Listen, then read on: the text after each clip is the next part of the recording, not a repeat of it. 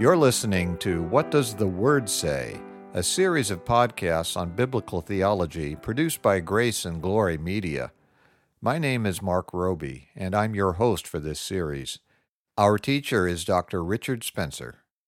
We're resuming our study of systematic theology today by beginning to look at the proper way to interpret the Bible. Dr. Spencer, let me start by asking you a question that I suspect a number of our listeners may have. I know how to read and can think for myself, so why do I need any rules to help me to understand the Bible? I think the answer to that question has two parts. First and foremost, because of the supreme importance of the topic, we want to be extremely careful to be sure that we understand the Bible correctly. The possible consequences for not correctly interpreting a newspaper article or even something far more important like a medical textbook cannot be compared with the eternal consequences of misinterpreting the Bible. But some people will point out that we're saved by faith in the person of Jesus Christ, and a true Christian has a personal relationship with Jesus Christ. So my salvation is not based on my being a great theologian, it's based on my relationship to the person of Christ. Well, that's true, but you must have a relationship with the true Jesus Christ. In 2 Corinthians 11, verses 3 and 4, the Apostle Paul expressed his deep concern for the church in Corinth. He wrote, quote, "I am afraid that just as Eve was deceived by the serpent's cunning, your minds may somehow be led astray from your sincere and pure devotion to Christ. For if someone comes to you and preaches a Jesus other than the Jesus we preached, or if you receive a different spirit from the one you received, or a different gospel from the one you accepted, you put up with it easily enough," unquote. This warning highlights a very important point. We know Jesus only because someone came and preached to us. Whether it was spoken or in writing makes no difference. The essential point is that we learn about Jesus Christ and salvation from the Bible, either directly or indirectly.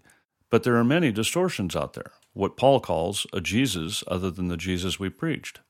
All you have to do is look at all of the competing claims of people who call themselves Christians to know that's true. Well, I don't think anyone can dispute that there are a lot of differing views about Jesus and what he taught, and our understanding of what the Bible teaches has eternal consequences. In 2 Peter 3:16, we read that people distort the Scriptures to their own destruction. And that is precisely the reason we need to be very careful in this area. Not only is what we believe of supreme importance because our eternal salvation is at stake, that was the first part of the answer to your initial question, but we also have a large number of different ideas being presented to us, and we need to be sure that we can correctly ferret out which ones are right and which ones are wrong. So the second part of the answer is that we need a methodical and thoughtful way to deal with what can be a complex and controversial topic. I think that answers the question, and perhaps it would be good at this point to mention that the science of properly interpreting the Bible is called hermeneutics. And when we put the principles of hermeneutics into practice to do our best to determine what a particular verse or passage means, we're doing what is called exegesis, which means to draw the meaning out of the passage. This can be contrasted with eisegesis, which means to put meaning into the passage, which is an all too common practice that any true Christian should work very hard to avoid. All right, so how should we approach Bible study? Well, first of all, we must study the Bible believing it to be God's infallible word, which is why we spent time establishing that point in the past few sessions. If the Bible isn't God's infallible word, then we are without a sure guide and are left up to our own subjective ideas of what to believe and how to live a life pleasing to God. And as we have noted a number of times, we must be born again in order to have real saving faith in Jesus Christ and to believe in the infallibility of God's word. Absolutely. We've quoted 1 Corinthians 2:14 before, which tells us that, quote, "The man without the Spirit does not accept the things that come from the Spirit of God, for they are foolishness to him, and he cannot understand them, because they are spiritually discerned," unquote. So that is the first thing we must do to properly approach Bible study. Secondly, we must study the Bible with prayer and diligence. In Luke 11, verse 13, Jesus promised us that our Father in heaven will give the Holy Spirit to those who ask him, unquote. So we must come to God in prayer and ask for the Holy Spirit to guide us as we study His Word. And we must note that we are talking about study of the Bible, not casual reading. God has made it abundantly clear in many places in His Word that He will not reward those who seek Him half-heartedly or according to their own ideas. In fact, he hates their so-called worship. Now, that last statement goes against much of what the modern church teaches about God. He's pictured as a loving and patient Father who doesn't hate anything or anyone. That is a common picture of God, but it is one that is easily shown to be false if you simply look in His Word. In other words, if you properly exegete the Word of God. This is a good example of why we need the science of hermeneutics. For example, let's look at the prophet Amos. He lived in the 8th century before Christ when the Jewish people were divided into two kingdoms, one in the north, usually called Israel, and one in the south, usually called Judah. This was a time of relative peace and prosperity, much like our own time in this country. And yet, God sent Amos to the northern kingdom to deliver a message of doom to the people. In Amos 5, verses 21 through 23, we read that God said, quote, I despise your religious feasts. I cannot stand your assemblies. Even though you bring me burnt offerings and grain offerings, I will not accept them. Though you bring choice fellowship offerings, I will have no regard for them. Away with the noise of your songs. I will not listen to the music of your harps. Those are pretty harsh words. Yes, they are. And notice that the people were having religious feasts and assemblies. They were bringing burnt offerings, grain offerings, and fellowship offerings as the law required. And they were singing, presumably, songs of praise to God. But they were not doing what was right. Religious activities are not all acceptable to God. They must be done with a clean heart and according to His Word. I could mention other passages, but I'll refrain for now. The point is that this idea of God being like a cosmic grandfather who never gets angry with anyone and doesn't hate anything or anyone simply cannot stand up to careful study of His Word. All right, so we need to believe the Bible to be the infallible Word of God, and we need to study it diligently with prayer. What else do we need to do? We need to learn how to understand the Word properly. In other words, we need proper hermeneutical principles, which is what we're getting ready to study. From where do we get these rules for proper interpretation? In large measure, we get them from the Bible itself, and the ones we don't get from the Bible itself are part and parcel of normal human communication, which is a gift given to us by our Creator God, so all of them come from God in a sense. Let me explain this as we look at the rules. Okay, please do. The first and most important rule of proper interpretation, or hermeneutics, is sometimes called the analogy of faith, although I don't find that phrase particularly descriptive. The idea is that Scripture should always be used to interpret Scripture. I'm not convinced that statement is completely clear either. I suppose you're right. It isn't clear by itself. It needs to be explained. The idea is a direct result of the fact that the Bible comprises the very words of God. The Bible clearly teaches in Deuteronomy 32, verse 4, and Matthew 5, verse 48, and elsewhere, that God is perfect, and therefore His words are perfect, which is also stated explicitly in Psalms 18, verse 30, and 19, verse 7. It also tells us that God cannot lie, which is stated in Titus 1, verse 2, and Hebrews 6, verse 18. So given all of these facts, it must be true that God's words will be completely consistent and truthful. As a result, the Bible cannot contradict itself. If we find one part of the Bible somewhat difficult to understand, we should look to see if the same idea is expressed more clearly or completely somewhere else. So we use one part of Scripture to help us interpret another part of Scripture. This rule is a necessary consequence of the Bible's own teaching about the perfection of God and His Word. Paul also implicitly used this rule when he defended his teachings to King Agrippa and Festus.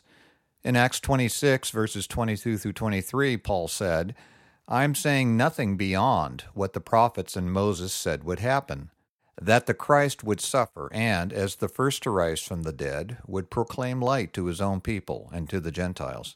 That's a good point. He is claiming that his own teaching has authority because it is consistent with the Old Testament teaching.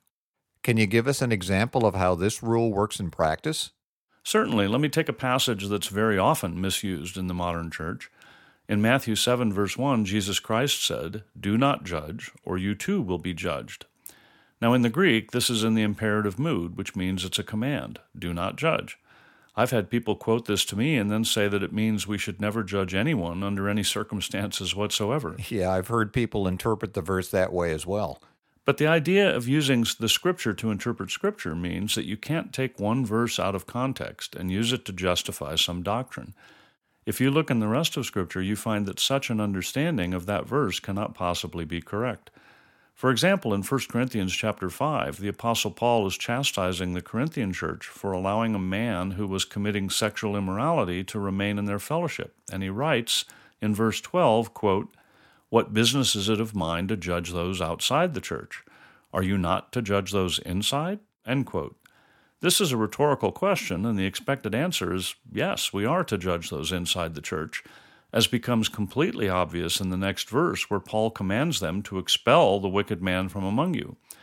Now, if Matthew 7:1 really meant that we should never judge anyone, Paul's command to the Corinthian church would be wrong.